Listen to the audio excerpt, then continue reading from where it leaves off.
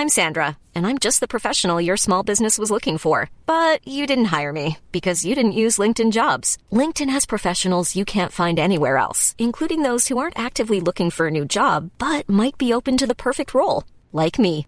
In a given month, over 70% of LinkedIn users don't visit other leading job sites. So if you're not looking on LinkedIn, you'll miss out on great candidates like Sandra. Start hiring professionals like a professional. Post your free job on linkedin.com/people today. Planning for your next trip?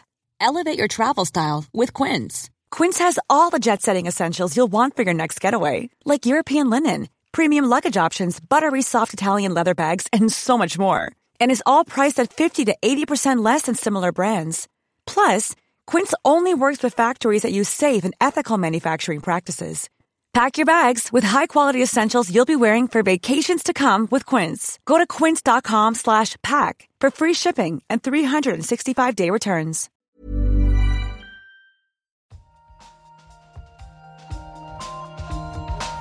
In an experiment. We don't know yet. Why is light so far? Like, it sounds so simple. They had no idea. But now the data speaks. I find this not only refreshing, but at some level astounding. Nature. Welcome back to the Nature Podcast. This week, how having friends from different social classes could boost your wealth. And reviving pig organs after death. I'm Benjamin Thompson. And I'm Nick Petrichow.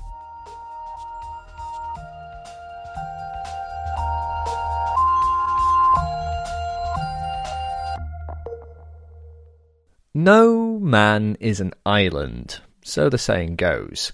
We all live and work together in a society. And the connections, friendships and communities that we forge as we work and live together are something of great interest to social scientists and economists.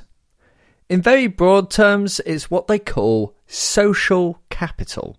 So the idea of social capital is one that's been discussed by social scientists for more than 100 years. But I think the way in which it's defined has been kind of nebulous. People sometimes mean how tight-knit is a community, or how much are people volunteering, or to what extent are different types of people friends with each other.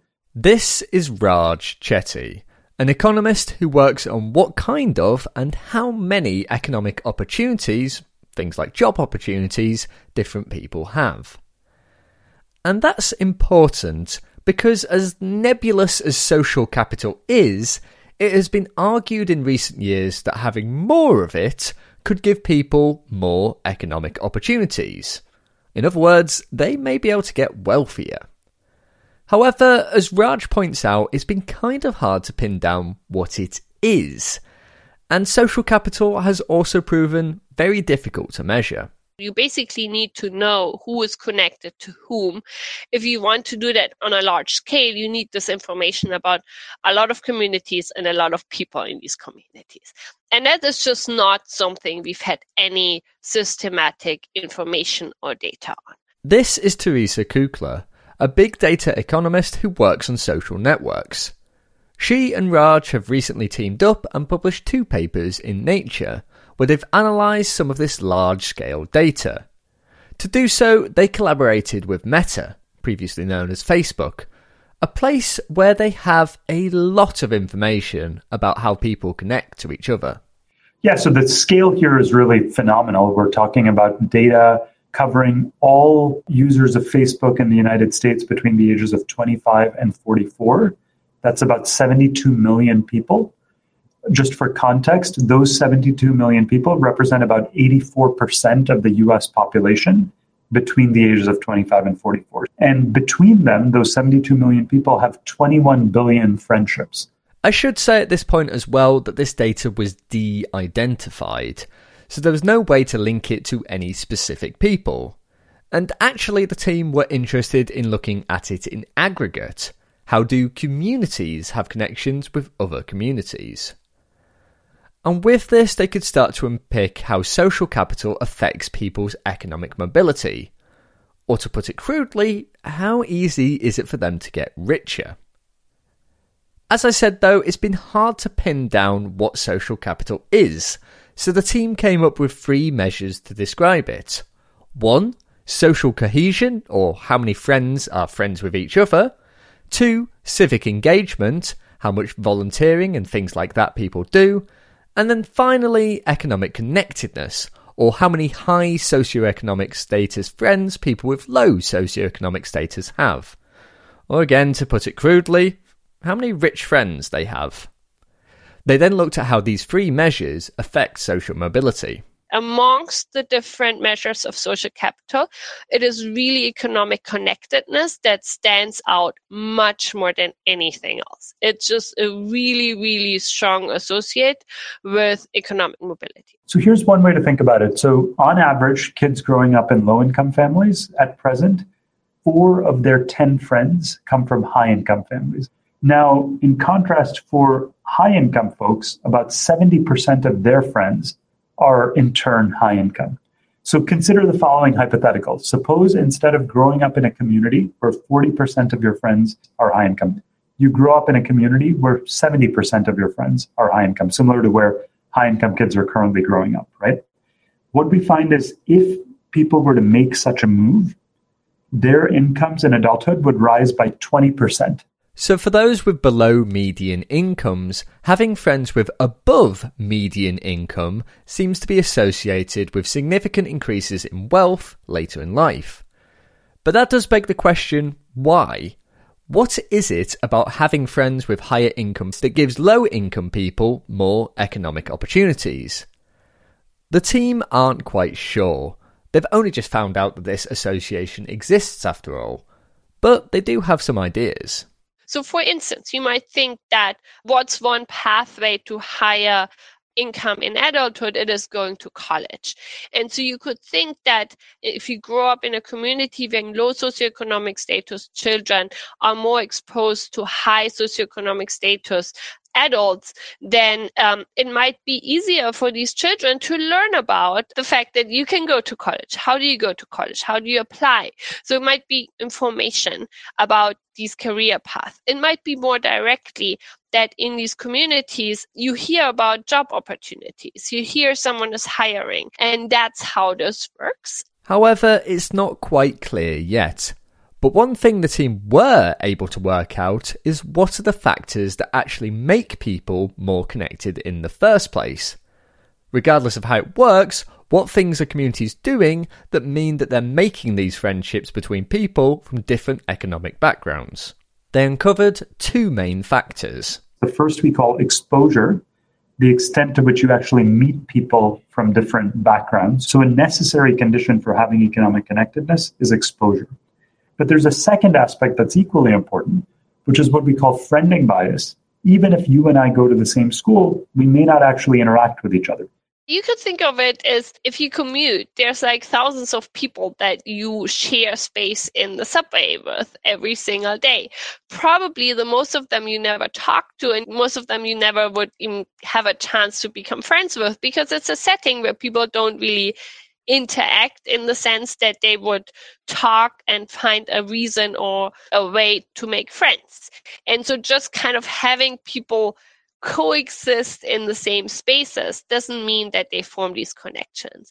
And it's obviously the first precondition. If people never even exist in the same space, they obviously also cannot be friends. But just putting them in the same spaces doesn't mean that they necessarily become friends. So we need to think a little bit more than just putting people in the same school, in the same college, in the same neighborhood, to also create opportunities for them to actually make these connections and become friends, because only then do we see those benefits. Historically, there's been a lot of focus on making sure people from different economic backgrounds interact. On the other hand, though, according to Raj and Teresa, there hasn't been as much focus on increasing the likelihood that they actually become friends. But the data give them some clues as to how that can be changed. We show that there's systematic variation across the settings in which people meet in friending bias. People are much more likely to make friendships that cut across class lines in religious institutions like churches and synagogues than they are in their neighborhoods or in their colleges. Another example is that people are more likely to make cross-class friendships in smaller groups than they are in larger groups.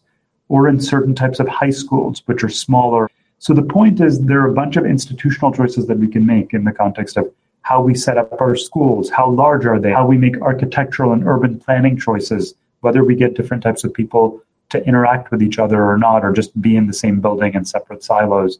One caveat to the work was it was based in the US on US data. Teresa and Raj suspect that aspects of this will be true the world over. Time will tell, and they're working on doing similar analyses in different countries. But they are hopeful this work will make an impact and help people get more opportunities.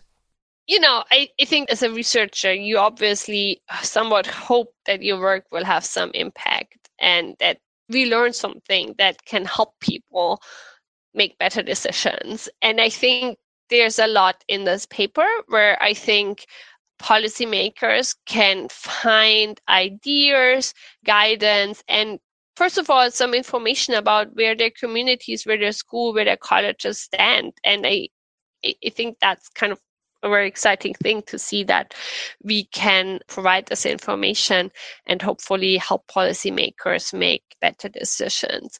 To that end, I do want to mention that we are going to make publicly available the economic connectedness and social capital measures at the community, high school, and college level, so that each high school principal, every college president can actually look at their own school and think about where they are and where they might want to be and whether they want to make adjustments. That was Teresa Kukla from New York University Stern School of Business in the US. You also heard from Raj Chetty from Harvard University, also in the US. For more on this story, check out the links in the show notes, and I'll also put a link to socialcapital.org where you can explore the data for yourself. Coming up, we'll be hearing how researchers have been working to restore functions in pig organs 1 hour after death. Right now, though, it's time for the research highlights, read by Shamini Bundell. How do you measure a Venus quake? The answer could be floating high in the sky. Earthquakes on the planet Venus, or Venus quakes, are hard to study. The planet has an average surface temperature of nearly 500 degrees Celsius, meaning seismological equipment can't survive long on the surface. Now, an experiment here on Earth could provide a solution: earthquake-detecting balloons. Researchers have been analysing atmospheric pressure data from 4 high-altitude balloons. The balloons, flying at up to 20 kilometres high in the stratosphere, detected the low-frequency sound waves caused by a magnitude 7.3 underwater earthquake that occurred near Indonesia in December last year. This suggests that fleets of balloons on other planets, such as Venus, could detect pressure disturbances in their atmospheres. The data would be useful for better understanding the planet's poorly known internal structure. Find more on that high-flying research in Geophysical Research Letters. A parasitic fungus that infects houseflies has an enticing trick for spreading to new hosts. Entomophthora muscae is a fungus known to attack the brains of its host flies, manipulating their behaviour to help the fungal spores spread. Before the flies die, they're made to climb to a high-up spot and perch with their wings outspread. This means the spores, which explode from their dead bodies, are more likely to encounter a new host to infect. Now it seems that this fungus has an extra trick up its sleeve, enticing male houseflies to mate with the corpses of infected females. Researchers presented healthy male flies with dead females, some laden with fungal spores and some without. The males attempted to mate, preferring the infected females, and most of those males later became infected themselves. The fungus probably achieved this success by releasing smelly compounds, similar to the fly's usual chemical mating cues. If you're drawn to this research, you can read it in full in the ISME Journal, Multidisciplinary Journal of Microbial Ecology.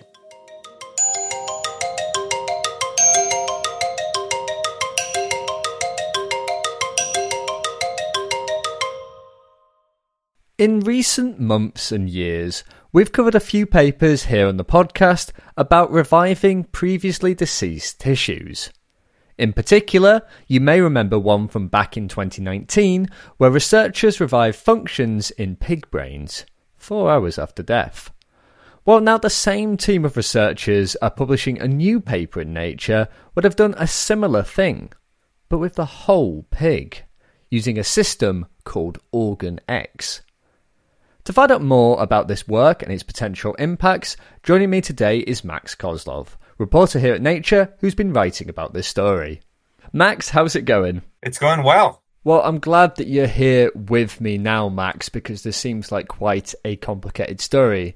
And in the intro, I mentioned this is about sort of reviving dead tissues and that sort of thing. So I guess the first thing to clear up is what exactly have they done in this paper?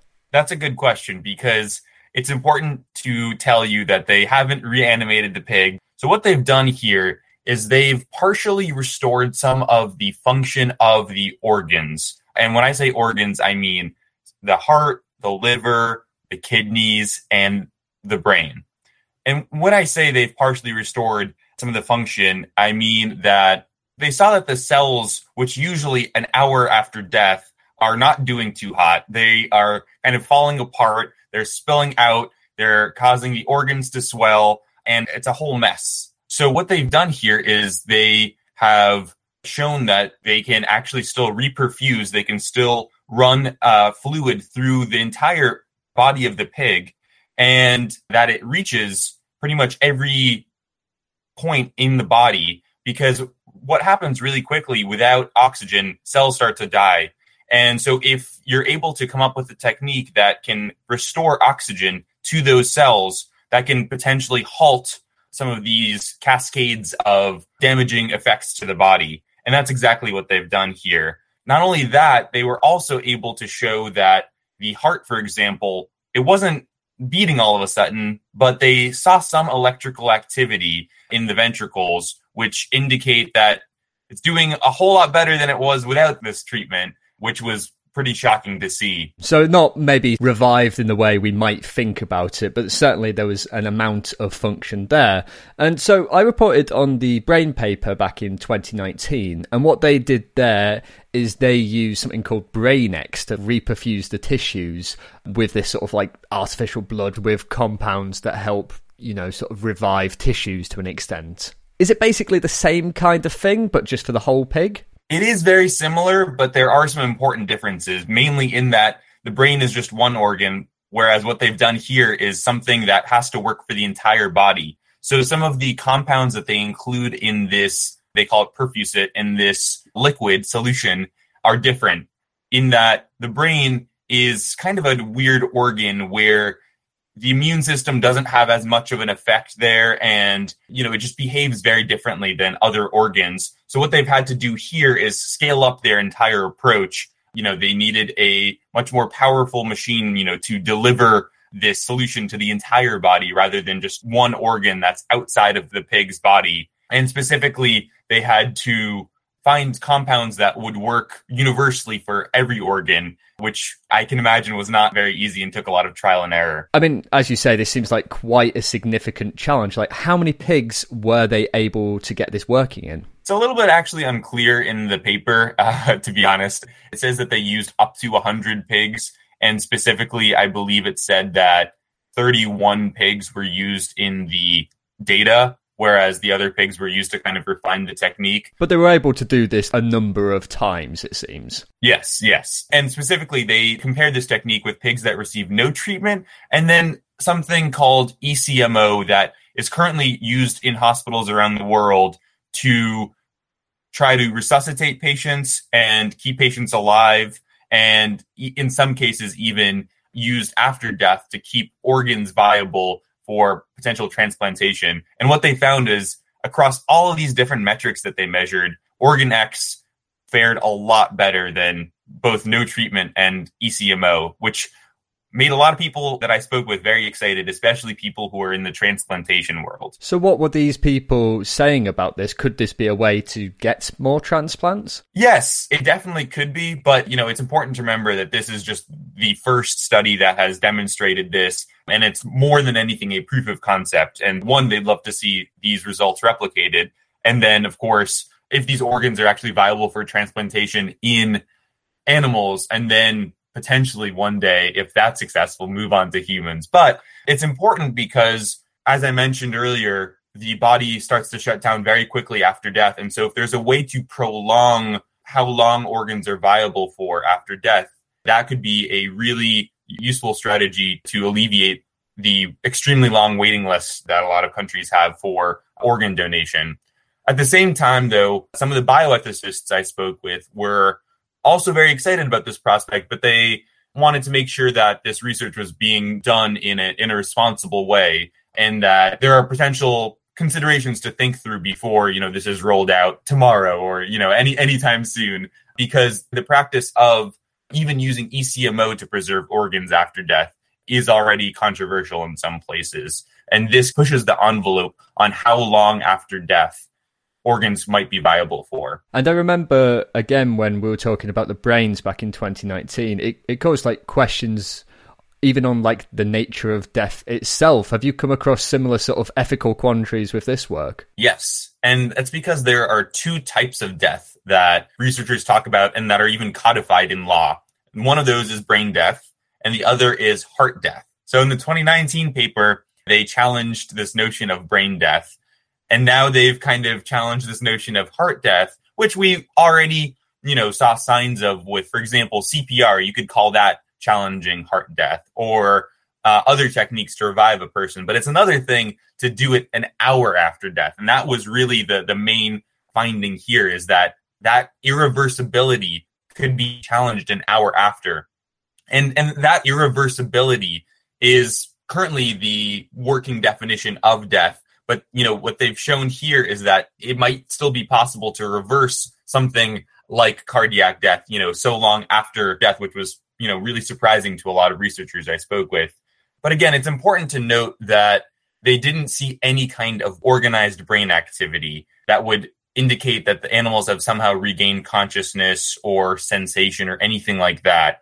But some of the ethicists I spoke with said it's really important that future researchers do their due diligence to see if there's any kind of restoration of brain function, because that's important for researchers to understand so they can know how to proceed with this kind of research in the most ethical possible way. And so do you have a sense from the researchers or from the people you spoke to about what should happen next with this work? Yeah. In the paper, they noticed that only the pigs that received OrganX showed some involuntary movement of the head, neck, and torso when they injected those pigs with a dye to see what their brains looked like. The pigs that received ECMO or didn't receive any treatment didn't show this kind of movement. And the authors have no idea why this movement was happening. They don't think that it's because the brains were active, again, because they had brain scans that showed that there was no electrical activity. But they don't rule out that possibility. Or it's possible that the movement arose in the spinal cord, which can control some motor function independent of the brain.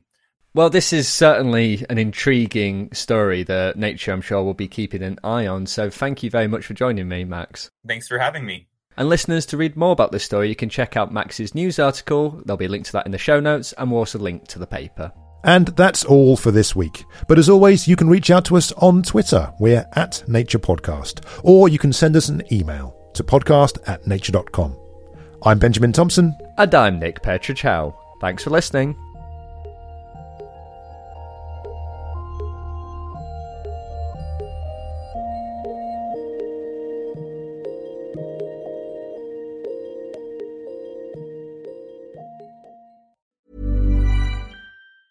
Hey, it's Paige DeSorbo from Giggly Squad. High quality fashion without the price tag. Say hello to Quince. I'm snagging high-end essentials like cozy cashmere sweaters, sleek leather jackets, fine jewelry, and so much more. With Quince being 50 to 80% less than similar brands. And they partner with factories that prioritize safe, ethical, and responsible manufacturing. I love that. Luxury quality within reach. Go to quince.com/style to get free shipping and 365-day returns on your next order. Quince.com/style.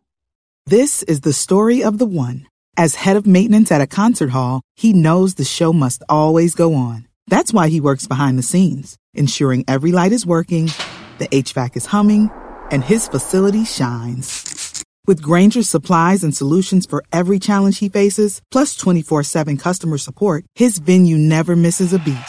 Call quickgrainger.com or just stop by. Grainger, for the ones who get it done.